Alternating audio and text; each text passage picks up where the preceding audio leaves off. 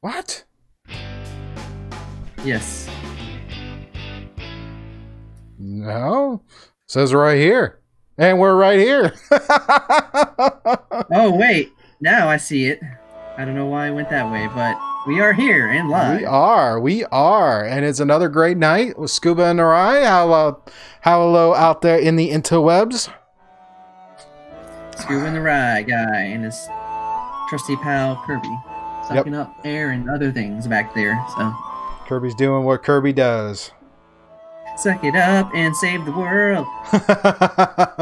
Alrighty, so yeah, we got a couple of things to do tonight, a couple of things to hang out and chit chat about. Some setup changes, as you can see from here. I'm gonna try and make sure I look at the camera at all times because gotta talk to the camera like I'm talking to you. The camera, right there, right there. Ooh, that's really loud. Might have to adjust my noise gates later. Okay, anyways. Yeah. So, Tuesday, week 7, 21. I don't know. What week in lockdown are we at now? Week infinity and beyond, as Buzz Lightyear would say.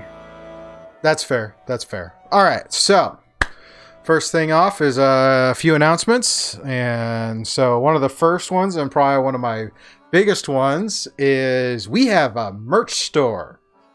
Can you believe it? Yes, we do. Yep. I've been doing some upgrades to how I do all this and everything. And one of the things is set up an actual merch store through Stream Elements. So it's merch.com or merch.streamelements.com/scuba studio. Got t-shirts, hoodies, coffee cups, mouse pads, and stickers. This is all about the stickers. You get all the stickers, put it all on the wall. I'm going to put them all over this wall back here since it's all blank. Nice. So, yeah, link to that in the show notes. And if you're watching us live on Twitch on Tuesday nights, then there's a panel in there with a link you can go to hook us up. And if you do that while we're live, there should be a little alert notification that comes in. So that'll, interrupt us and everything and just show how much awesome you are. And thank you. So that being said, all right, another announcement is a shout out and a thank you to Sirenscape for allowing us to use the soundboards and ambient music. Tonight we're just kind of hanging out in Troll Skull Manor, doing the relaxed music. So not getting too heavy, we're just kind of chilling in the tavern, hanging out.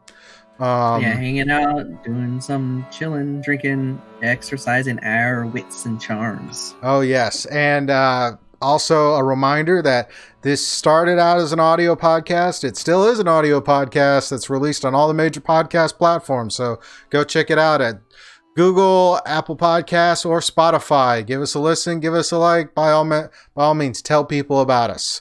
Spread the word. Oh, yeah. Lots of word. Lots of fun. So those announcements are just, big end. Some other stuff we'll get into as far as our what's talking and all those other things. But let's roll into our What's Up, our fictional segment where we talk about what we've been doing for the last week and what kind of shenanigans we've been up to. And as usual, Ry, take it away. We fall in my lap. Well, no, you don't want to do that. That might be scary, but Kirby's here to save you. So he's been busy with me most of the week since, we are isolated into our homes and working from home. Mm-hmm. So that's pretty much it. Other than that, the side stuff I get into, I've been reading that book on screenplays. I'm more than halfway through it. So once I get done, I'll start plotting to figure out what I want to write as my first screenplay.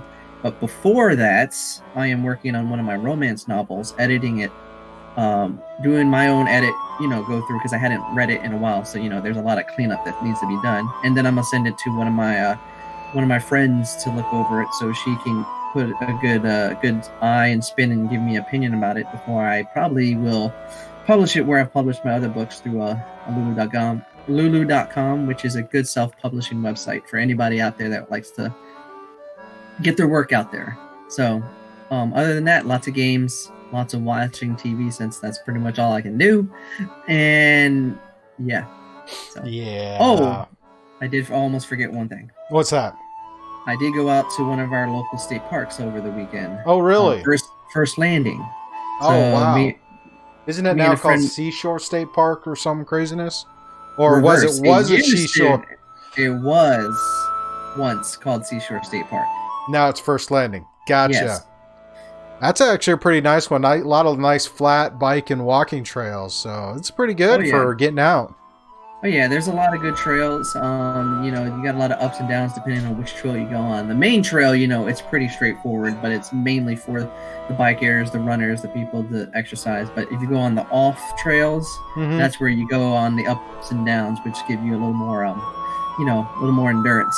It's a good way, especially it's an offshoot because it's in Virginia Beach, so it's kind of ironic. You have this, largest city in Virginia, but also one of the largest state parks in Virginia in the same place. So it's kind of a oxymoron of sorts, but it's another good example of a lot of the things you can do outdoors wise in this area. It's like a hidden gem of sorts, but it's really a local favorite because, a lot of people like going out there because there's not just the trail side, there's the beach side.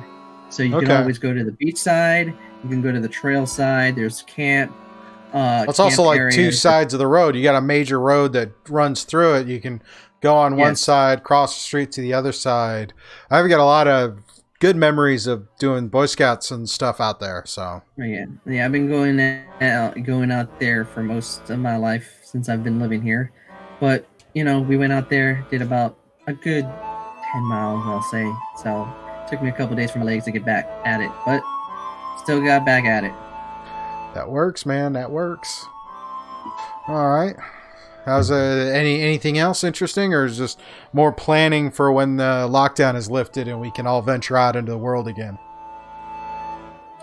Well, just contemplating, what I will do when the orders get lifted. But I know what I'm going to do when the orders get lifted, and I can go to my favorite brewery and get a drink and sit there and just relax. And that is a great place to relax. And we're talking about Farmhouse Brewery, or Back Bay Farmhouse Brewery out here in Virginia Beach, Hampton Roads area. That's a good place to hang out.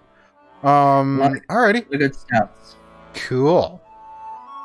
Let's see. For me, I've been back and forth doing a few things. Obviously, I'm rearranged how I'm doing things here since trying to be more healthy. Do the whole standing versus sitting and kind of rearranged the setup a bit. Also, coming back to the PC Master Race. You are? Yeah, I am. For years, and I mean, for at least 5 years, I have been for my primary computing when I'm not at work. Has been working off of a MacBook. I got a MacBook because I do Apple products for my mobile stuff. I like things to just work and not have to do a lot of these things. So not giving a lot of hate to all the people who play on, who use Android or whatever. I've got nothing against you guys doing Android. You guys do what you do. It's just for me and my family, I like Apple's architecture and environment. So let's not get the debate going there. But I've been using Apple for my mobile stuff.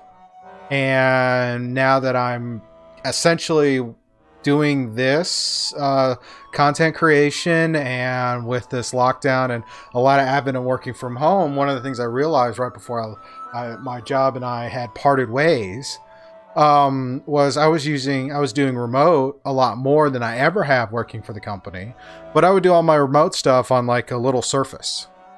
So it's a great computer. Microsoft Surface is great. I love working on it, but it's just the screen real estate kind of is not there. Thankfully, it was just remoting into another computer and doing all the work that way. But doing the job hunting and whatever, so essentially, even when I was doing tech support stuff, I had stopped having an actual desktop PC that I used for 7-8 years. So it's like, all right, I need to upgrade my stuff. Let me just, make the investment, see if that'll help me with job hunting and content creation. And of course, people keep giving me hate about the fact I don't play PC games. It's like, I hear you, Saladin. I'm looking at you. I'm looking at you, Saladin. It is just one person. Just remember that. It's not that. No, my buddy Rasputin and a couple others on there. It's like, okay, all right, I see you. I got you. Let me get back to the PC world. So yesterday, Saladin came over and we ordered PC parts. We just had a big shopping spree ordering PC parts, and all of those parts are all of those parts are coming in, and it's like it's just wild. So, well, you gotta let me know how that adventure begins. oh yeah, on the PC Master Race. I can't. Yeah, we're a lot of the parts is due to come in over the next week and a half or so. And I ordered not just computer parts. I have not had a dedicated workstation, so to speak, to sit at. I haven't really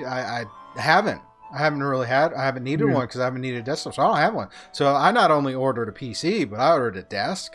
I ordered the PC. I ordered a new monitor, new keyboard, new mouse. Even ordered some lights to better do filming when I do recording stuff for the studio. So it's like I'm investing. I'm trying, but we'll see how it goes. I think we're going to end up streaming the whole build process and getting all of that stuff in there. So that'll be fun. Look for that to definitely be coming in the next few weeks. Excuse me.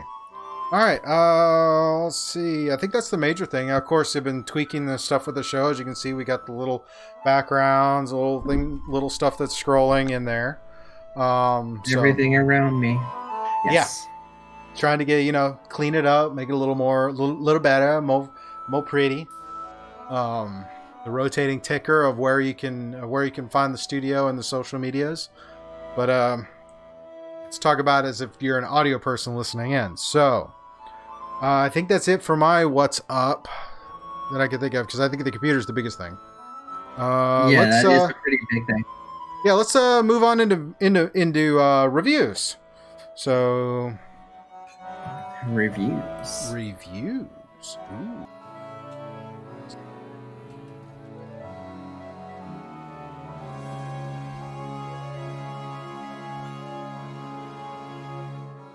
All right, so movie reviews for this week. We got a few things to talk about because we're not just talking about movies. We got a couple of TV shows too. So let's just kick right off into the gate here. And that's, kick it down. Yep, first one, new Chris Hemsworth movie, Extraction, is just dropped on Netflix not too long ago, right? Yeah, well, actually, it is. You would consider a new release if it was in theaters because it was released this weekend, but being Netflix original, they just pop it right there on their streaming service. So it's right there for convenience. I like it. Yeah, convenience is great, especially in the streaming world. All right, so let's see how this goes. So tell me about this. Talk about it. I haven't had a chance to watch it. I plan to watch it. I'll probably watch it tomorrow or something. Oh yeah, Extraction. It came by me as a recommendation, but also it was showing up on my queue and I piqued interest because one, it's an action film. It is produced by the Russo brothers. Joe Russo actually wrote the script, and it stars Chris Hemsworth in the role as Tyler Rake, who is a Black Ops mercenary guy. And the basic story structure is that on his most deadliest mission yet, Tyler Rake takes on an extraction job to rescue the son of an international crime boss. So that's pretty much the premise. That's the storyline. That is point A to point B from end to end, beginning, middle, end. Doesn't waver, doesn't deviate from that plot point. So what you have is Tyler Rake. He gets recruited by this international crime boss of India, which is like the top dog drug lord of India, who his son gets taken by the top drug lord of Bangladesh. So it's basically just he basically just takes them hostage because. So now Tyler Rake comes in and he has to go and get the son out of Bangladesh, out of the city of Dhaka. I think I said it right, Dhaka. So you pretty much follow him as he goes in, gets the son, and tries to survive all the craziness that ensues to get this boy back home safely. So it is a straightforward action flick. So everything you can think of that would invoke the basics of the action genre is layered out within the first 5-10 minutes. So it is pretty much you have your introduction to the protagonist, the antagonist, and the mission. But what makes this film so enjoyable is the action and the protagonist himself. Um, Chris Hemsworth as Tyler Rake, he gives you a spin of the anti-hero, but with a tragic past. So he is like ruthless and vicious, but there is very subtle ways that he interacts with certain individuals that shows you that he has some kind of heart and character. Especially when he gets introduced to the boy, which is the key incident that drives everything in the film. So with him and that boy, there is a relationship that develops that produces what I called wits within action. So basically, you get this wits and emotional veracity through his own display of action when he's fighting against all the oncoming enemy fodder. So no matter if it's the police, if it's the gang of kids with guns, if it's just the random other assassin that shows up, like you feel the emotions through just him taking out everybody one by one. And the action itself is probably top and pristine because it's so technically so technical within the choreography that it puts a lot of action movies to shame because they don't use the gimmicky shaky cam, which actually is a personal pet peeve of mine because that drives me insane whenever I see the shaky cam in a film because it just shows that you're lazy, that you're just completely lazy when it comes to doing action. So the person that directed this film is actually a stunt guy. So it's Sam Hargrave, who directed this film. He is a stunt guy, so he understands choreography, action of pinpointing it. And the one thing, especially for you would like this. They do use a technique in this film that they used in one of the movies we watched earlier this year, and probably one of your favorites, is that that continuous one-shot camera technique. So there is one scene. It's a 20-minute action scene where it's nonstop. You just follow Tyler Rake as he goes through this apartment. He's taking out cops. He's going hand-to-hand combat. He's shooting. And then all of a sudden, he fights in the street, and they go have a knife combat. And it's just one shot the whole way through. That sounds like the kind of stuff we saw in the John Wick franchise with the whole gun fu. Oh yeah, you see a lot of flavor of John Wick 1917 in this because you just follow them as they're trying to survive. They're trying to survive all the craziness that this drug lord in Bangladesh is throwing at them, but also at the same time you see this like soul searching in the mercenary, as even though he has this tragic past and he's very brutal, like the action is very brutal, there is an endearment to what he's doing. Okay. So that actually creates a sensation that pushes it above style over substance. The action is raw and realistic. Nothing feels completely out of bounds, like a film we watched a couple weeks ago, Six Underground, where the action was very bombastic and very, just over the top. And it worked within a degree, but it was very cartoonish. Things fell out of place. But the reason this film is a lot better than that is because it pushes the action within its own reality without being too unrealistic. And it pushes you past the flaws of the film, which is the basic outline of the film. It is by the numbers an action film. You know what's going to happen. You know how the film is going to wrap up. You know that you're going to have your typical man against the world with that mission accomplished kind of climax. But even though you know that, it's the journey and the action that keeps you on the edge of your seat. Okay. Interesting. Oh yeah.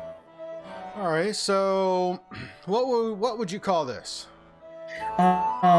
Because of the action, because of the visual prowess of everything that is going on, and the way they put emotion and character development within the action, it's one of the rare times that you don't need character development to make you care about the protagonist. There's just enough, but you just watch it within, just his interactions. So I gave it a 4 out of 5. It is worth a full price if it was at the theaters, but it is available on Netflix, and I do recommend it for anybody that's an action film and that loves action films, because this is one of the top-notch ones out there. Okay. Cool. I'll have to definitely check it out. I was planning on it, but I got a little caught up on a few things. So I would recommend it to you, especially because I you did like. watch the trailer, so I'm Yeah. familiar with the trailer. It did feel did pique my interest, but I was kind of curious about what it was. So no, I think I Oh might go. yeah. I'll probably go check it out. So Yeah. with that, talking another. So this seems to be Netflix night. Next thing we're Oh talking yeah. about is the Netflix series, or is I don't know, is this a series or is it a film? Yeah. But It's a it's lim. It's a Godless. Yeah. Godless it is a Western drama, a miniseries that was created by Scott Frank for Netflix. So Okay. it's only about it is only 7 episodes. So it's a mini series. It's kind of like Chernobyl on HBO Okay. and The Outsiders on HBO. It's a mini series, so it's a one shot, only happens one time. So it's a western that takes place out in Colorado, and you follow this group of outlaws that led by Frank Griffin, who's chasing down one of their ex members, Roy Good, as they are. He basically hijacked a train heist from them, and that's where the story starts off. And you just follow the characters as they are. There's a cat and mouse game, but in a very slow, methodical way. Okay. And this series, it's a by the numbers typical western, but what makes it stand out is the characters. And if you ever watched if you know westerns, it's dialogue heavy. So if you're not a fan of dialogue driven stories, this is not for you. Well, But how would this compare to like Westworld, which is Westworld. a modern Western type thing? Oh no, Godless is a traditional western. It takes place in the accurate time. There's no like sci-fi computer, nothing. This is a straight up western, and Okay. you're just following as these characters evolve through this landscape and have to deal with their circumstance. And eventually everything comes to head when Frank Griffin and the gang roll into down. The town that is the central focus of the story is called Bell, and it's a mining town where all the men that were in the mine died from an accident, so it's pretty much ran by all the women now. Okay. So it Interesting. does have a lot of it is that is the one twist that is a little bit different than typical westerns. It's very female centric, but it's not to the point where it beats your head over it. There's a reason why, because the men died in the mine, so they're the only ones left in the town running it. So, but it's a very good western. I would recommend it to anybody that's a fan of westerns, because it's you watch the characters as they evolve. They kind of learn from circumstance. They have the typical reflection, and then you have the all out gunfights, that happen in the end. So definitely, it's definitely a good treat. All right. So, I mean, 7 episodes. It sounds like we have highs and lows. Is there any particularly unique highs, or particularly unique lows, or is it just fall into some of the classic tropes? It plays off the classic tropes, but plays off with the twist of subtlety. So everything, if you ever watch Western series, it's very much on point and blunt. When the sheriff comes into town and they say, "We're here to get the bad guy," or the bad guy are snarling, they don't play that. They layer each character within like a methodical approach where they have their own flaws. Everybody has their own flaws. There's no good or bad. Everybody has a moral compass that has been shaded. So they're Okay. all just trying to find their place, and they all kind of bounce off each other. Like one of the main characters, Roy Good, he comes across a farm, which this lady whose husband has died has been an outcast from LaBelle, but yet they still interact with her because they need her horses. So it's kind of like they outcast her and lambast her for no reason, but they still use her. And then she doesn't want to deal with them, but she kind of has to. And then she has her own past. So every character has a little bit of shade. So it doesn't have the traditional good versus bad. It's just a matter of who do you want to side with. And the series builds up on that and shows you how everybody has a reason to fight each other, and everybody has a reason to want to survive. Okay. So It's interesting. And the good thing is they don't just force it. They don't just tell you things. You one of the great things about westerns, if it's a great western, is that it lets the visuals, it lets the mannerisms, and it lets the texturing of the actors and actresses play out the scenes. Okay. So if you're familiar with western, so you know what I'm talking about. Yeah. So basically, if they're standing there or they're having a conversation, they don't have to thrust you into a romance. You can you watch it evolve. You see it organically evolve. Okay. So that sounds interesting. All right. So what are we going to call it? Obviously, I'm going for a full 7-episode or overall Ry scale rating. What would you call it? Overall series rating, it's got its highs and lows. It gets slow at some points, but that's typical of a western. It plays off the tropes, and it does end in a good high note. So I would say a good 3.5 out of 5. 3.5? Okay, cool. Well, that's another one I have to try and check out. I'm almost caught up with my YouTube feed, so been doing a lot of watching on how-tos and things. All right, our last one to talk about as far as reviews go is another series on Netflix called OBX, or The Outer Banks. It's like, okay, so is this supposed to be like centered in our local neck of the woods? Because The Outer Banks, I think, is only like an hour and a half from me. I think all I have to do is go down the street, but it is. First, you have to pass my place to get to the Outer Banks, so I think I'm a little closer. I can go around that. Yeah, true. Fair. So, what's up with this one?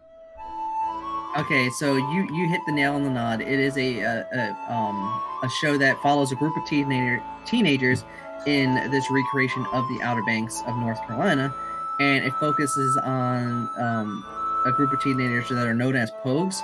And they're like the lower class of people that live on the Outer Banks, and the higher class of people on the Outer Banks are called Kooks. And what it is, it focuses on this group of teenagers that is trying to find out what happened to the main person that leads this group, called John B. What happened to his father? So is this is this a mystery, or like a crime mystery, or solving a mystery type thing?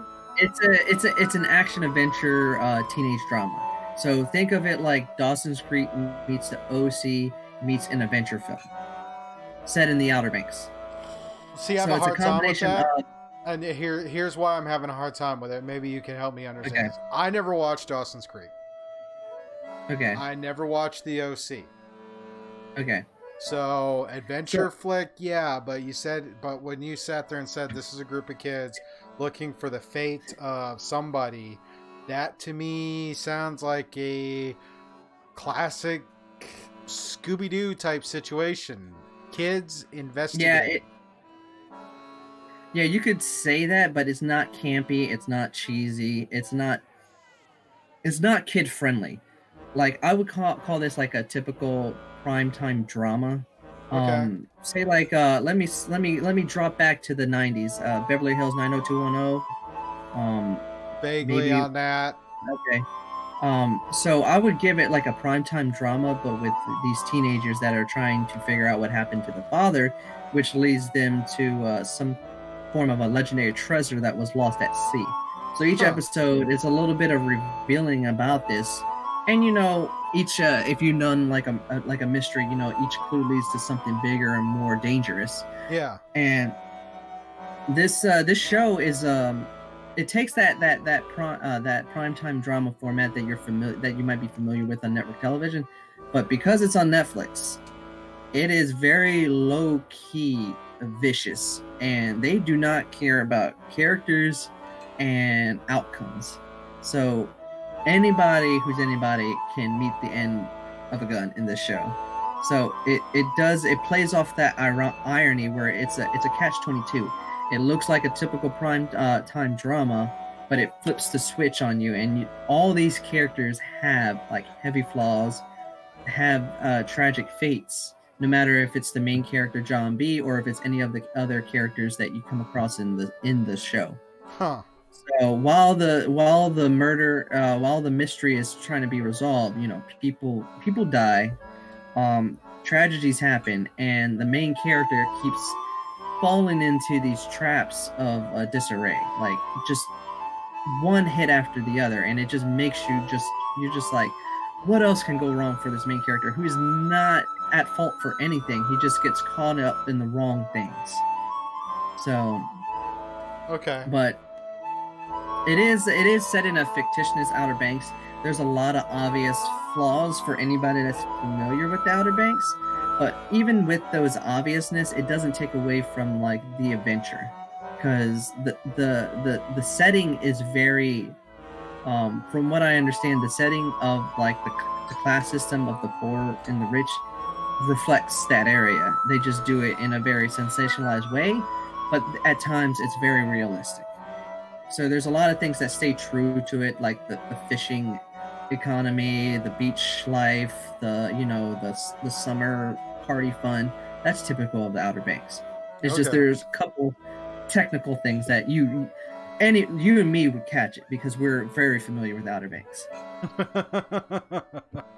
All right. especially episode all right. 4. All right. And if you watch it, you'll know what I'm talking about. All right. So, what are we going to call the rating on this one? Or, and actually, no. Before you answer that, how many episodes is this? Is this like something that's like an episodic TV series, or is this a mini series type thing like Godless? It is. It's only had one season because it was released this year. Oh no, but so it's one season, 10 episodes. all right. About, so this is geared right to be an hour a apiece. episode. This is geared to be a like we'd see this on like Fox or CW or something like that.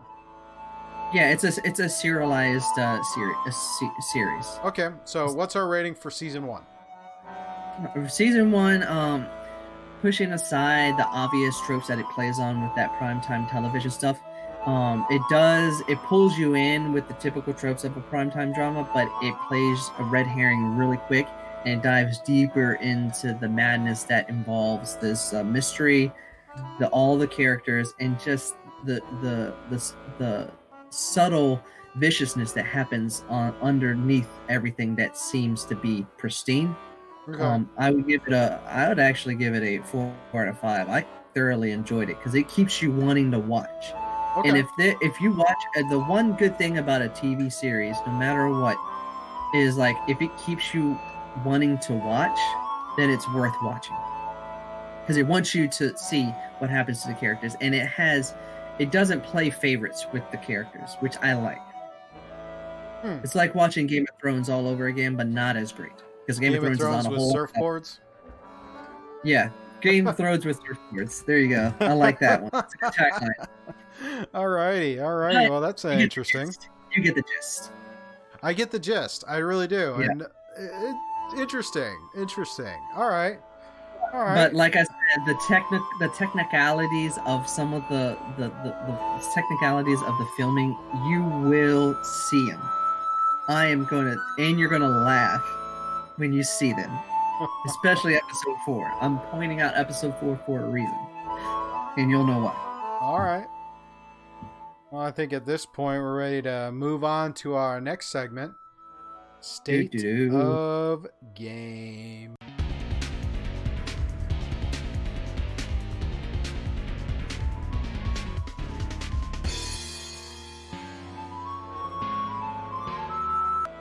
State of Game, the point in the show where we talk about the various games we're playing and how they're going, whether it's video games, tabletop games, or any other game we play.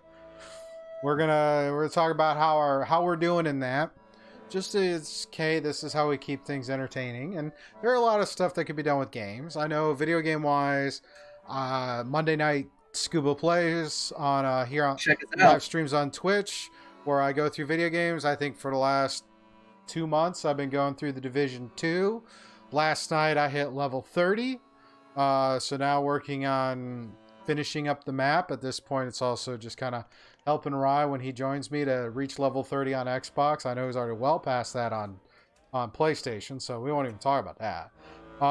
That's a whole other world over there. I did pick up Stranded Deep on Xbox. I'm probably gonna dust that off here soon. I'm just not sure if I'm going to stream that or just play offline and just make videos to post up on for content. But Ry, what video games you been playing? Other than Division 2 with Scuba. You can check us out Monday nights. And I've been like since I have the systems, I kind of navigate between them depending on what games I want to play. So now I'm shifting back over to mostly playing on the PS4, and that's because of one game that dropped recently, which I've talked about. I got into just a little bit, but got into a lot deeper now. Is the Final Fantasy VII remake. So I've been putting a lot of time in that game just because one, it's awesome. Two, it's nostalgia, and three, it's just a wonderful game to play right now.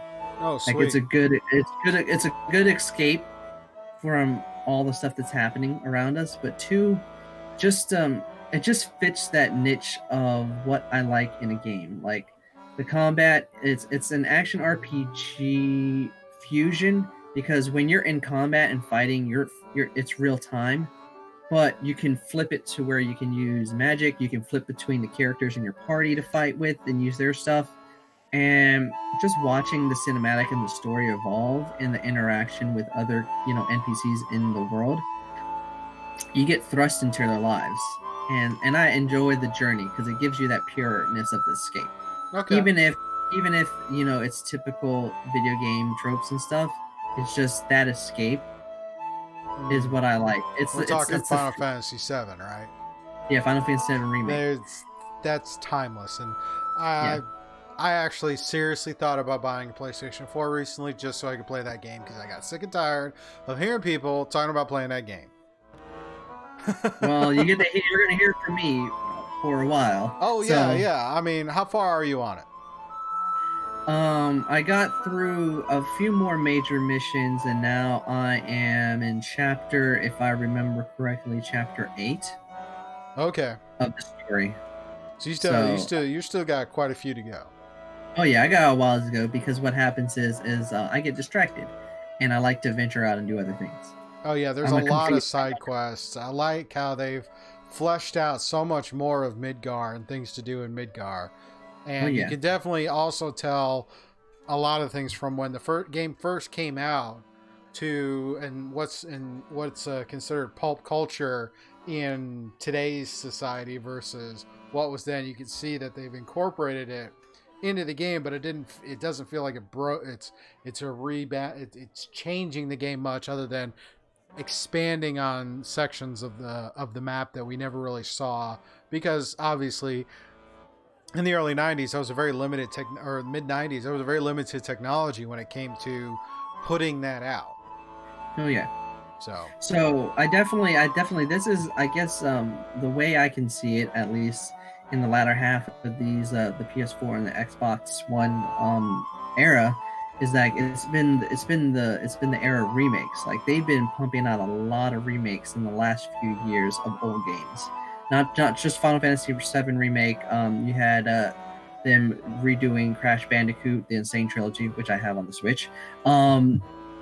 They did Resident Evil 2 remake, which I have on Xbox. They did the Resident Evil 3 remake this year, and there's countless others I can name. So, it's reliving, playing these games again, but with updated graphics, expansion of story, and like adding new gameplay mechanics, just gives it a fresh, new air. Because it is a story that it is a timeless story. It's a familiar story, just like when I was playing Resident Evil 2 remake. But it feels like a new experience because it's been rebuilt from the ground up. Okay. Especially Final Fantasy VII, because the original Final Fantasy VII is a traditional JRPG, which is turn-based. This isn't turn-based. This is action-based. So they pulled a lot of elements from Final Fantasy 15 in this, but added a lot more stuff to it. Yeah, I was talking with my friend Rasputin, and he had some strong opinions on it because obviously he's gone through it. He's going through it again now on hard mode to I'm not going to do that. Platinum it, right? And what some of the stuff we talked about is like, obviously I'm familiar with Final Fantasy 15, which I really love playing, but it's definitely a fun game. That combo system where it's like the AI operated the companions, and you flipped through, but you were kind of locked in Octus, but you also could kind of flip through for certain things, but they were more of assistance. Well, Yeah. and he said comparatively, it seems like they took that way too far to where if you're not whichever one of your parties the active person, that's the one the creature will attack. So you literally have to constantly flip between person to person just to balance the attacks from the creature, because the other if you're the primary one, the creature is going to come and attack you. The other two in the party will attack side by side, but the creature seems to ignore them. And I've not really had that issue. I mean, yeah, there are times when you're getting attacked, but not. At least if you saw the video that I posted on my YouTube, it was like a 30-second video of me gameplaying through it. I wasn't the main character wasn't the only one attacked. Like you'll see the other characters fighting the other enemies over here on the side. So I don't know if it was just his mode. I'm just playing on normal right now. Okay. So it might be a hard mode related thing. It could be, and again, it's different opinions and different perceptions, which is the whole point of what we're talking about. I mean, some games, various playthroughs, various people are going to have different experiences, and these are just some of the things I'm collecting because I ask people, "Hey, what did you think of this? What did you not like about it?" That kind of thing. So yeah. Final Fantasy VII, Division 2. What about your Switch? Because you've got a Switch too. Anything currently on that? Are you part of the Animal Crossing obsession right now, I think is the word? I am avoiding that obsession because I already have a lot of games that I'm playing. Well, just one game, but it takes up my time. Fair. The only game I got back into that I do play on the Switch when I do play it is a Torchlight 2. Okay. And that game is I just love playing that game because it is an action RPG, but it's a loot extravaganza in that game. So you just get loot constantly, and you can just constantly swap. I love the mechanic with your pet. You can send your pet back into town to sell everything and come back, and you don't have to go back and forth. So that's always a good thing. But it's definitely convenient. So I'm playing through that.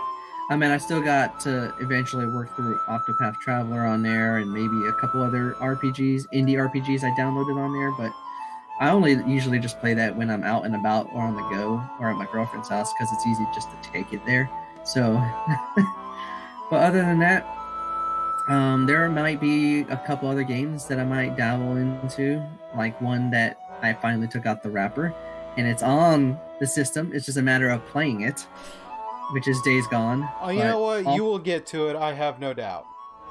Yeah, what, in 50 years? But I am I guess it'll depend on how long it takes you to get a PlayStation 5. Nah, that'll take a minute, but also Journey, because it was a free download on the PS4, so we'll be playing through that. Okay. And then maybe a few other games in the near future in the next few months. It just depends on what drops. All right. Let's see. I got a couple. Huh? I was just whispering Cyberpunk. So yeah, that is in the future. Yeah, that's the future. All right. On my notes here, I got a couple of campaign diaries, so to speak.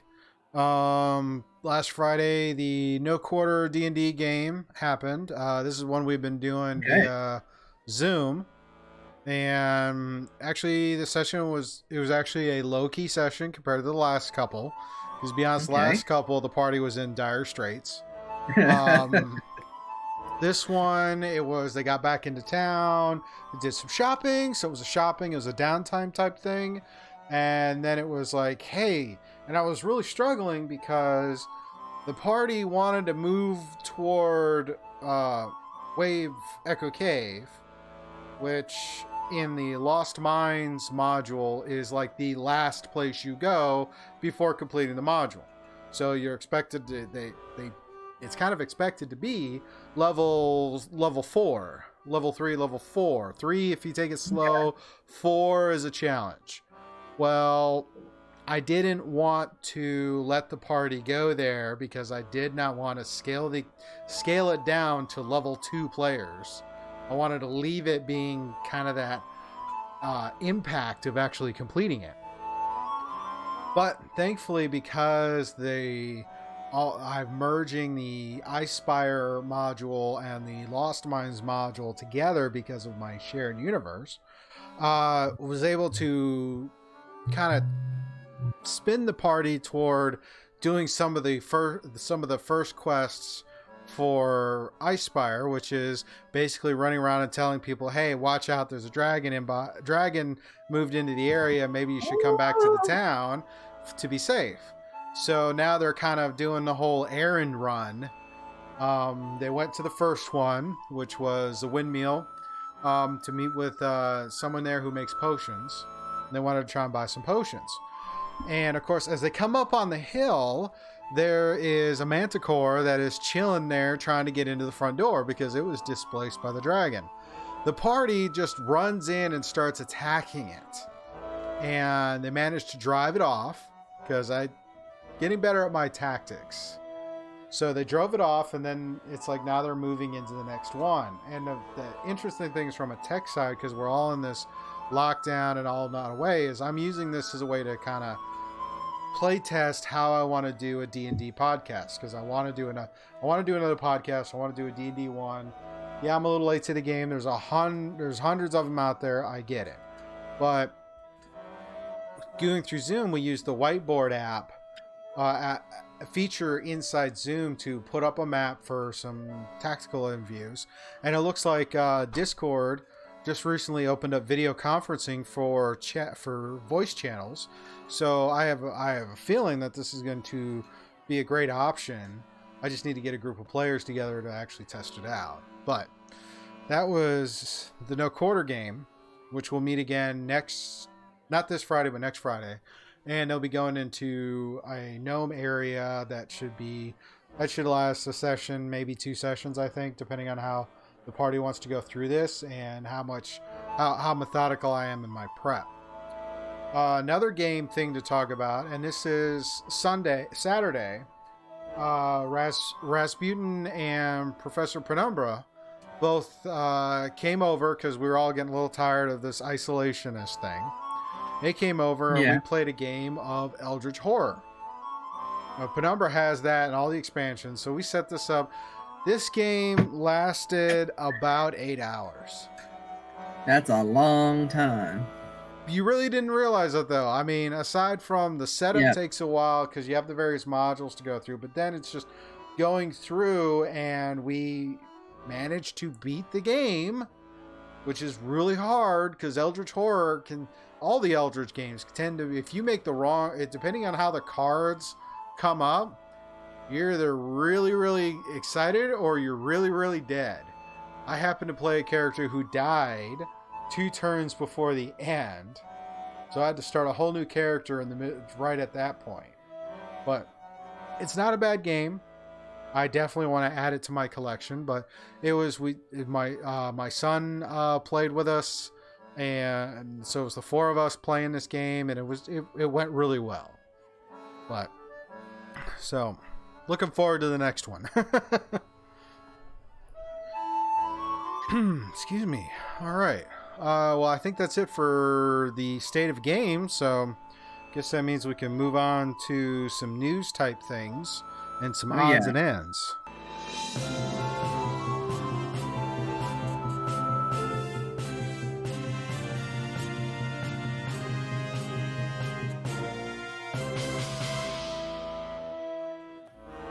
Alrighty, odds and ends. The point where we talk about all these various news articles that we see and what we think of them, and we got some bigger news stuff, and then we got a bunch of other stuff. So we got this big list, and we're just gonna roll right through it.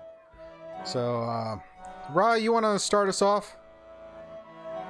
Oh yeah, I'll start off with actually the breaking news that I snuck in there at the very last minute. Well, that's a pretty good one because that we can roll that right into another one. So yeah. Oh, yeah. So it was just breaking today that the Oscar ceremonies, Oscar 2021 is actually allowing um, streaming films to be eligible for the award season. So, quoting from the article on Screen Rant, until further notice, and for the 93rd awards years only, films that had a previously planned theatrical release but are initially made available on a commercially streaming or VOD service may qualify in Best Picture, General Entry, and Specialty categories for the 93rd Academy Awards under these provisions. All right. The film must, yes. You can go. All right. Okay. Shenanigans? Flag on the play? I mean, they're just now allowing them. What about previous films that were released on Netflix or whatever and that never got a theatrical release? Were those really just not counted? I could have sworn in several of the contenders we talked about last awards ceremony, a couple of them came off of Netflix. Yeah, but they did have theatrical runs. So if the way it plays out for the Oscars is the film has to play within from January 1st to January 31st, at least in one theater during that time frame. Oh, so wait a minute. What about Bright? I know that's a couple years removed, but wasn't that because that was a Netflix only, or did it actually get a small theatrical run? Which film? Bright. Will Smith. Bright. Yeah, that was never nominated at the Oscars. Oh. Yeah. But was it? But because of the rules, it wasn't even considered a possibility. I think it had one run at a theater because on the red carpet ceremony night that they had, it was at the theater one time. So the rule is, it's like as long as it plays in the theater, within that year, it's eligible. So that's why you have a lot of films that get that near the end of the year, which is the Oscar season. They get that limited release around Christmas time, and then full release in the next couple of weeks. Like 1917 had a limited release on Christmas, and then about January 12th when we watched it, that's when it went full release. So films like The Irishman, Manchester by the Sea, Roma, they had their theater run. They had a theater run. Plus, they were at the film festivals too. So that counts with that. So, but because the reason they lifted the rule this year is because of the circumstance, and a lot of theaters being closed, the only way films are getting released right now until theaters open is either streaming platforms or VOD. So to allow for films to be eligible, they had to lift that rule up, and any film that is released.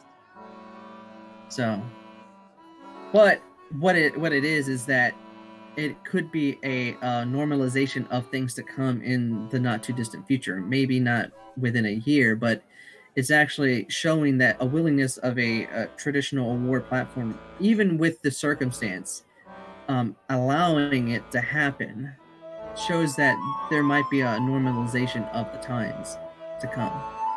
And this plays on the fact that a lot of people watch through streaming because with the expansion of broadband and connectivity and all that stuff, what this also is going to do is that because they lifted this rule, a lot of those films that most people don't get to see, that are low-key indie films, smaller films, or even like films like 1917 that we watched.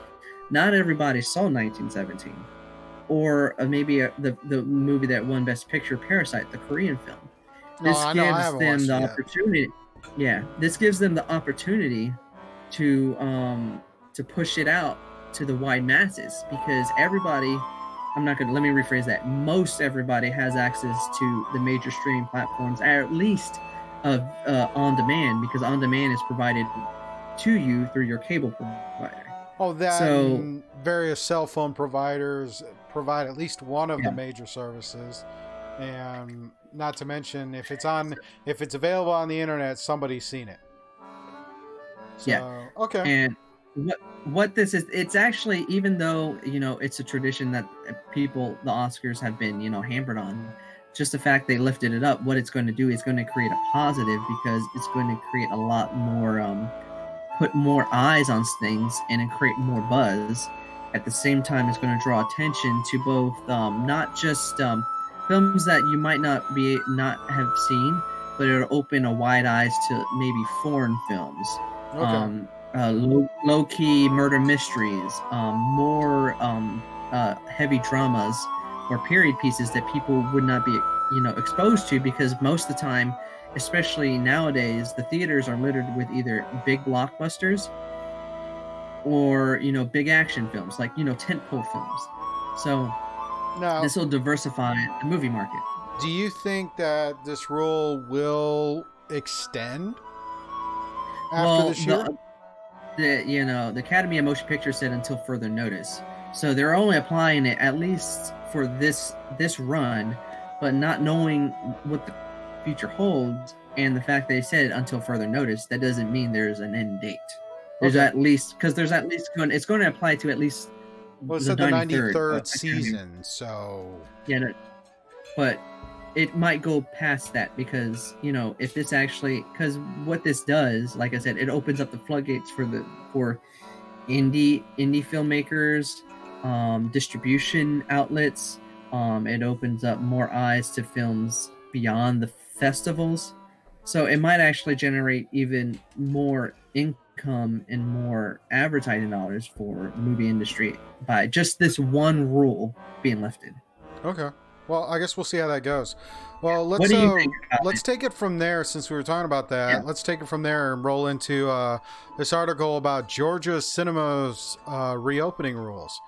Apparently, Georgia is one of the first states that's going to be reopening post COVID-19 lockdown, and there's a number of restrictions that are in play. Things like parties can't be more than 6 people in size. They're going to be checking your fever, or checking your temperature to see if you have a fever or any potential symptoms of COVID. And you're going to be at least 6 feet apart. And then in between showings, they're going to be basically wiping down and sanitizing every square inch of the theater. This is, it seems like a lot. I mean, my first reaction to thinking about this is that you're going to have more time between showings, so you're going to have fewer showings in a day. But it's going to be, and then as like we were talking last night during the game stream, it was, well, how many movies are they actually going to play right now? Because most everything's already been shifted back at least 6-9 months out. But So there's a lot of question marks, but at the same time, with those question marks, you can pump in any movie you want.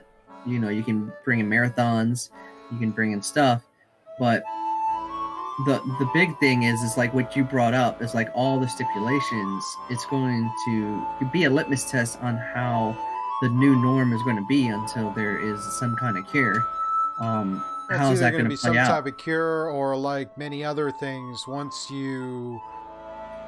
it's no longer a daily thing, you're going to just start reverting back to old habits. I mean, this is psychological at this point. But what strikes me is like, and I thought about I read this article, and then today I went out and I went out to Walmart, because I very rarely go outside the house. But I went to Walmart, and it was such a pain in the butt to go to Walmart.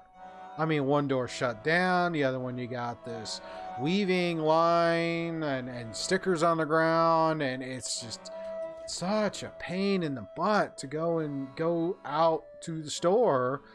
It's like I'm really hoping they do well. I don't want to frown on any potential business, anything trying to get back to the quote unquote new normal. But this one is like, this strikes me as like, okay, how many showings does a theater do in a day? 8, 10 per theater? Yeah, it depends on the movie. A movie length is about an hour and a half to 2. Well, right now, if you go with a 2-hour thing, and theaters open from about 9 or 10 a.m. to about 10 p.m., that's 12 hours. figure 12 hours, they're going to get at least six movies per theater in that time frame. Now it seems like you're going to have less, because I think trying to think about how you would go about doing this is how my mind is. I want to think about the order of operations. It's like, okay, if I've got a theater with five, say, just for sake of easy math, I've got a theater with 6 different theaters. I'm probably going to run a movie in one theater, and then the next showing will start in the next theater.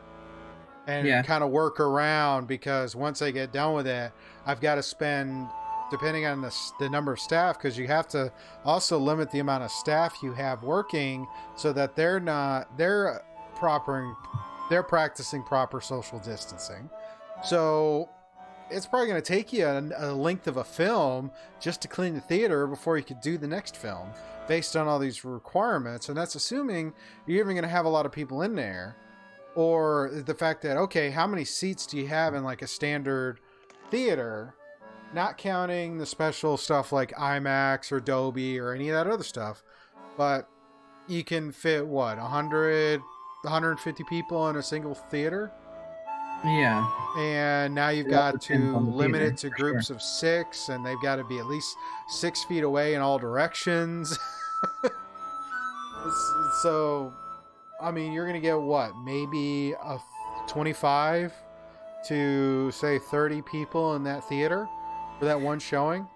Yeah, I think this is a good litmus test for that, to see how it works, because one, with these theaters opening, at least in the states that are opening, like Georgia, Tennessee, mostly the southern states, there's an obviousness why it's the southern states, but it's a good litmus test because, like you said, there's going to be fewer viewings, there's going to be less people, but there's no new releases. So if you know how people are, when it comes to seeing movies in the 3rd, 4th, 5th week when it gets released, it's less and less. So now you're going to be rehashing old films. There's not going to be too many people. You're going to be able to play on that logisticness, on the logistics of it. Because one, you're re-showing old films, so most people are not. It's like, I have that on Blu-ray. Why I want to go see that? So it's gonna the less people is already going to happen because there's nothing to see. That might also be more of, I just want to get out of the house. Yeah. So it creates a logistic nightmare of sorts, but with it being that there are no new releases until I think at least the end of July.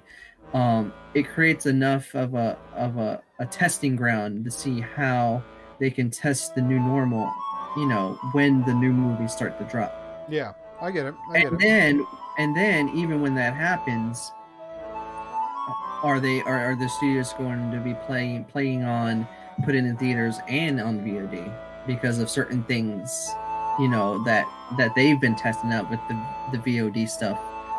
I really think VOD is going to do a serious damage on the traditional theater experience, but I think like drive-ins, you're never going to get rid of it. But I think it's going to be more of, I'll just pay $20 to rent this film. Oh yeah, that's the one thing about it, which I brought up not too long ago on a previous podcast, probably. I can't remember, but the VOD for these new releases is twice as much as a traditional VOD release, because a VOD release is about $3 to $9, but because these are brand new films, they've been doubling up on it, making it $20. Yeah. So, yeah. But when you look at a family of 4 spending $20 over certain amounts that you spend at the theater, it outweighs it. You have a family of 4 like you, or you have just me. It's an outweigh of who you're trying to aim for. Yeah. So, but I think what they're going to do to draw people out, they're going to probably have to play marathons. They're going to have to play the bigger known films back to back. They're going to have to give discounts. They're going to have to, do package deals of some sort, which might actually play into a new norm after everything passes, where you might have these package deals and discounts and marathons later on. Oh, don't forget the whole thing with watch parties, because Twitch is right now experimenting with watch parties, and I'm eagerly waiting for that option to become available to me. Unless more people subscribe to help me get to affiliate, but Yeah, help us out. Subscribe today, people. yeah, please subscribe. Check us out. All right. Okay, so we got that. Let's move on to the next article. And our next article is, you know, we both have history in IT. We both have done a lot of various things with that, and you know, sometimes we hear about various breaches, but there was a recent breach that caught our attention, and that was a breach of Nintendo's digital records. Something about 160,000 profiles were breached, or or whatever you want to call it, for what happens when you get a big company hack like this. Yeah, it was as reported on Kotaku. Nintendo confirmed that possibly as many as 160,000 Nintendo accounts were breached in a hack earlier this month. So based on this article, they got a hold of Nintendo network IDs, which were originally connected to Wii U and Nintendo 3DS systems. Uh-oh. I knew something was up because with the last time I got on my Switch, they put up on the Switch, they have, you know, news releases. So there's a news section on your Switch, and one of the news releases had instituting that two login system. So I knew something was up. Yeah, two-factor authentication. That was the first thing I saw when I booted up my Switch just a couple days ago. So I knew something was up. And then when I was scouring the interwebs, I came across this article. So it is kind of sad that people will just be willing to do all this stuff. But it was pretty obvious that it might have happened with Nintendo, because if you know their internet capabilities or their online ecosystem, it's not as strong as Sony's or Microsoft. No, it's not. No. But yeah, we'll see how that goes. Alrighty. Let's see. Let's move into we got the major articles, so these are what we consider the major ones, at least to us. So now we got a bunch of others we're gonna just rapid fire go through.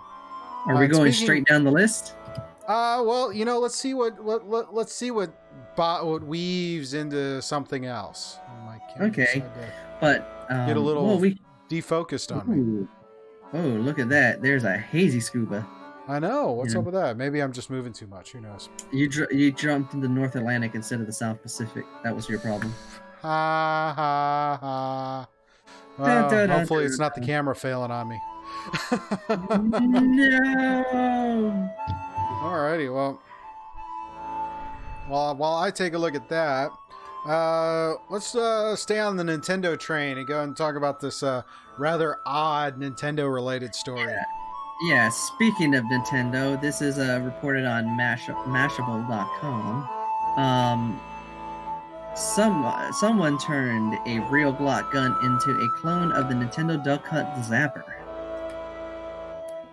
So there is a photo on the website on Mashable where it literally, you could be confused of it being the actual gun used for the game, but it's an actual Glock. Huh.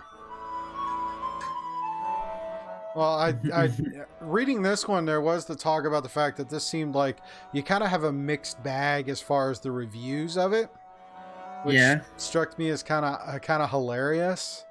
Because you had those people like, oh, someone will be confused, it's a toy and not a real gun, and then you're gonna have those who are like, oh, that is awesome, where can I get one? Oh yeah, you'll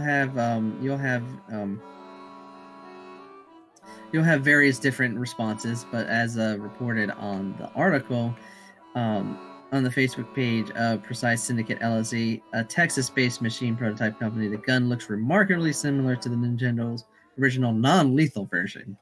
They had to indicate the non-lethal version of the Nintendo controller. Oh, but of course. Yeah, I don't know what's going on with the camera. We're just gonna roll with it. We're just gonna roll with it. We're just pretending we're under the sea, so it gets a little hazy on there with no goggles. So swim, people, swim. All right, next one up on our thing, talking games. Let's talk about Bandai Namco giving away Pac-Man. Oh yes, so Bandai Namco is giving away a free game on the PS4, Steam, and Xbox One user, which you just mentioned. So I mean, this is not the first time. I mean, Pac-Man seems to be that game that just keeps coming round and round and round again. But you know how you cannot get too much of Pac-Man. It's Pac-Man. You know? Oh yeah, I mean it's classic. It's classic.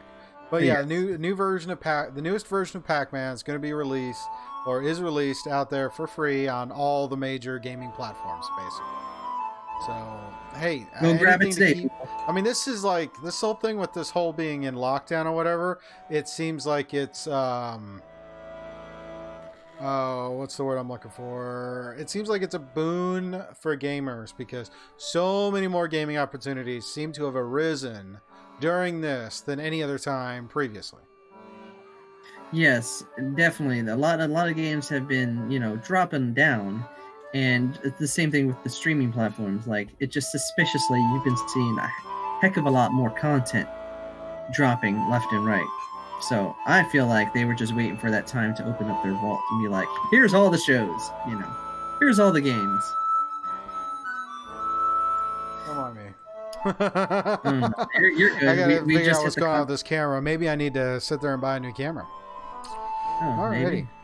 Okay, let's move into a lot of the rest of this stuff is all TV and movie related. So let's see what we can do to bundle this together. Yes. Actually, this is rolled on the list. Oh wait, no. Okay. This one's not TV movie related. We're gonna cover all the non-TV stuff first. Some people when they wake up in the morning, they have to go for their cup of coffee and drink it down. Well, sometimes you spill it, and then next thing you know, you sue somebody because it's hot coffee and you failed to realize it was hot coffee. Only in America. All America. Right.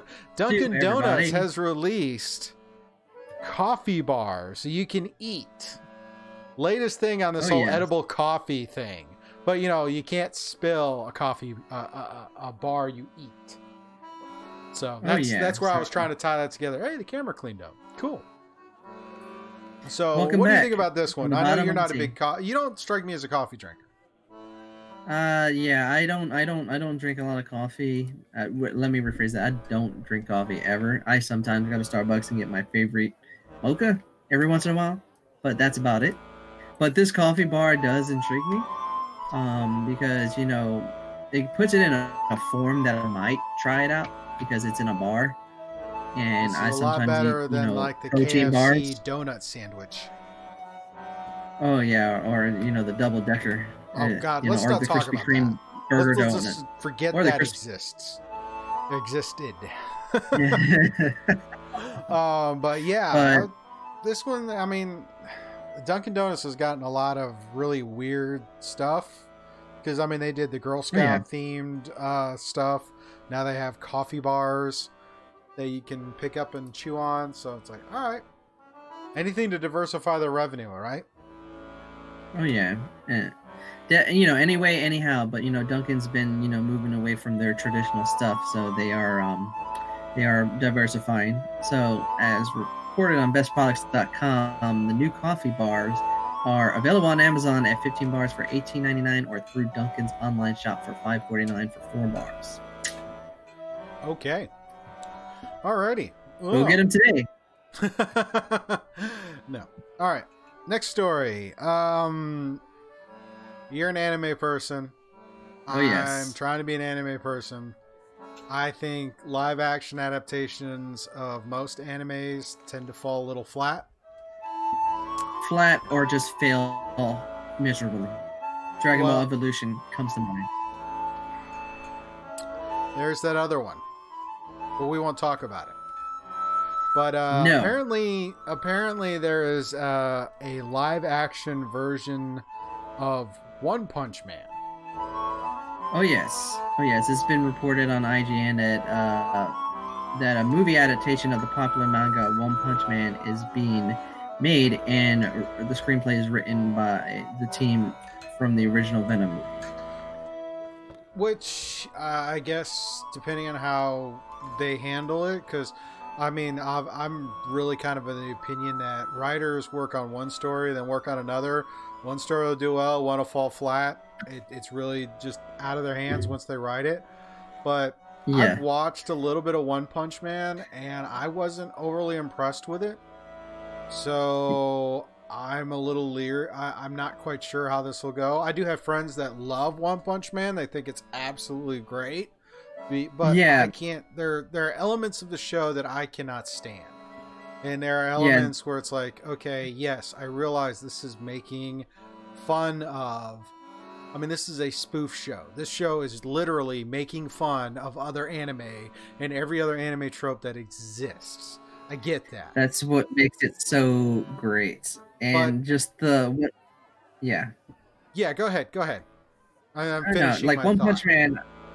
No, you're good. One Punch Man was a show I was skeptical but at least the first season. I haven't watched the second season, but the first season I thoroughly enjoy because it being an anime fan, the way it attacked through its lethargicness of the tropes that are action oriented within anime is hilarious.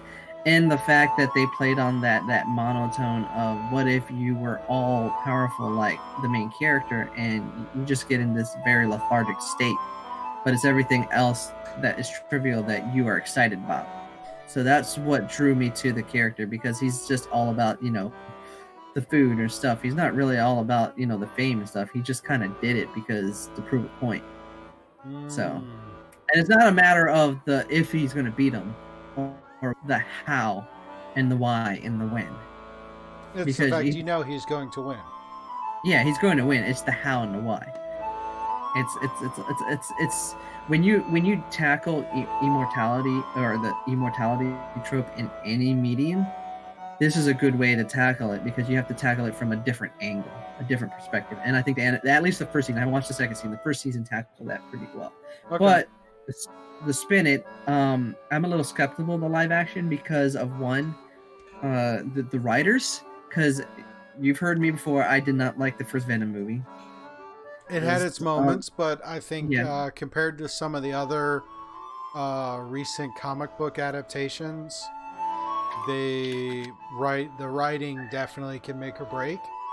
Yeah, and you shouldn't have to. And I think with those, rely nothing against the director or the actors, but I think if the actor is what is carrying the film because of the writing is missing a few things or the way the director interprets the script, I think those are all things that go in there.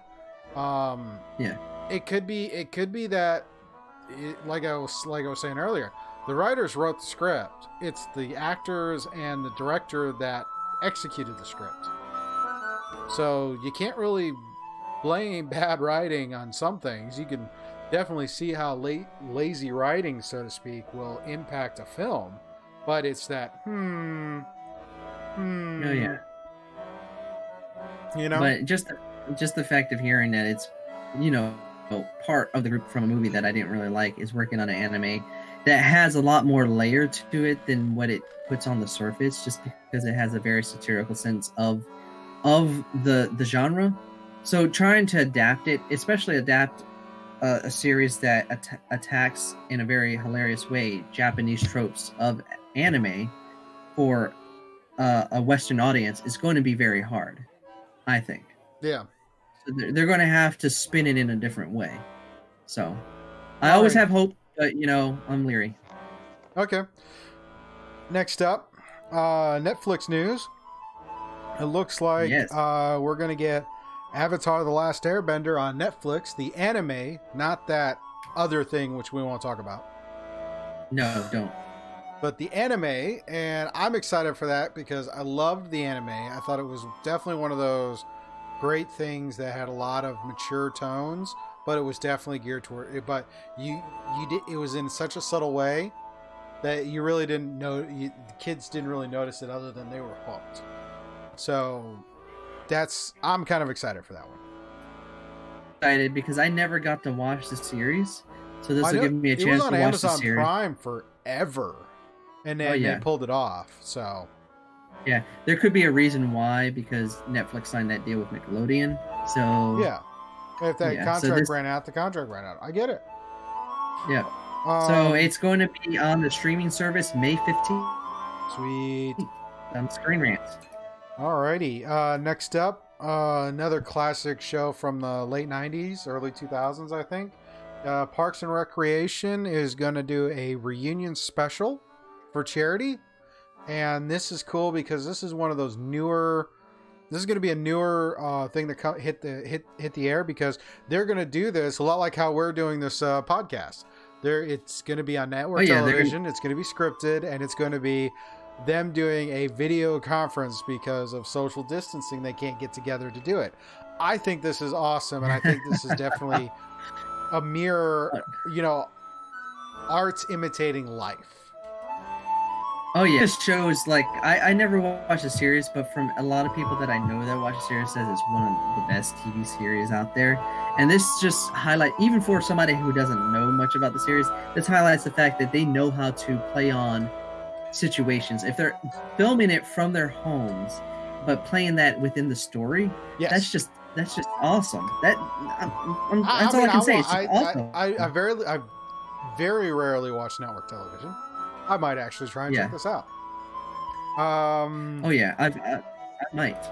And it has a lot of actors and actresses I like. So Okay, so next up we've got a Hunger Games prequel movie, and apparently the director from several of the films is returning to do this. I think this is kind of cool.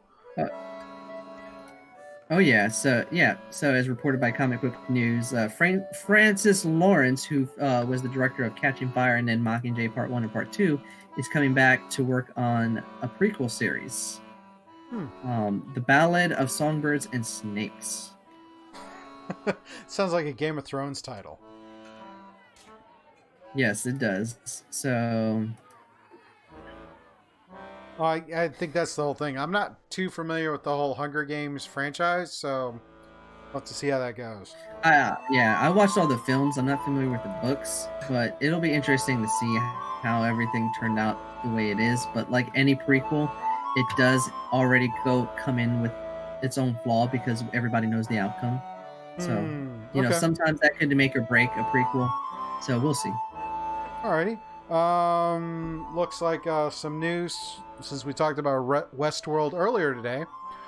Looks like Westworld Season 4 has been greenlit. Oh yeah. So it's been reported on IGN that Season 4 has been greenlit by HBO as it was announced on last Wednesday. Alrighty. Which was expected, so. I think it was. I mean, Westworld is kind of their new flagship series. So, definitely expected that to keep coming. There's alright, we'll skip that one till the end. Apple TV announces a new Fraggle Rock series. Now, I remember this growing up as a kid, so this is like classic Muppets. Oh yeah, so they are bringing back Fraggle Rock on Apple TV Plus, which is a good thing for Apple Plus. I would guess. I haven't really used that service, so I don't know how the shows are. But getting a recognizable name on there. I just haven't gotten around it. Yeah, but getting a recognizable franchise to come over is a plus. It's a plus, no pun intended. But yeah. Yeah. All right. Next thing looks like. All right. Next thing we were talking about the theaters going into more of the VOD releases. We got the animated movie Scoob, which is another Scooby-Doo movie, is been scrapped for theatrical release and going straight for VOD debut, which. Yes. I mean, it's a kids' film. Kids' films are probably, if you have a kids' film in the hopper to be released, not doing it on VOD is ridiculous. Another property. Yeah, this is another recognizable property. So it probably would have done gangbangers at the theaters just because everybody recognizes Scooby-Doo. But going straight to VOD, like you said, is going to play on that audience. But I think Warner Brothers decided to do this because of what Trolls did, but we'll save that for another show. All right. Let's see. A couple of things Star Wars related. Let's go. See, Mandalorian Season 3 is already in development. And it's like season 2 hasn't even finished filming, and we already have season 3 in development, which, given Disney's proclivity for franchises, is not necessarily unexpected. It's not unexpected. It's just very, very quick, but at the same time, they probably are greenlighting it really fast because one, Disney probably wants to get a really strong flagship show for their streaming service, which this could be it.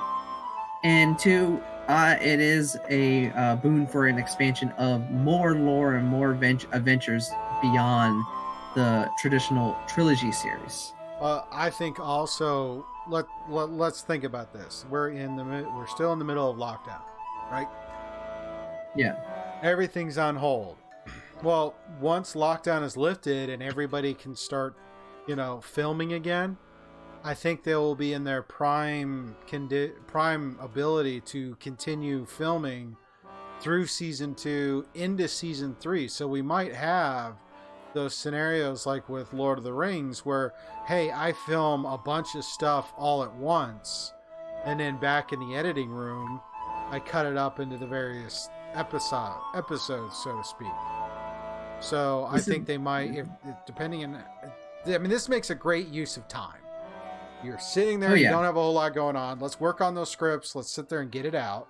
And then as we get it out, now all of a sudden we can film the rest of season 2 and season 3 at the same time and then edit it. And then all of a sudden I've got season 3 on the hopper. So I've got more time to polish it. That's what I'm thinking. That's how I would probably approach that. What about you? Oh yeah.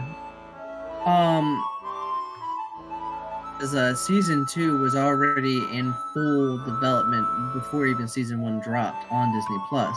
So, given the time frame, they definitely can work on the script and everything.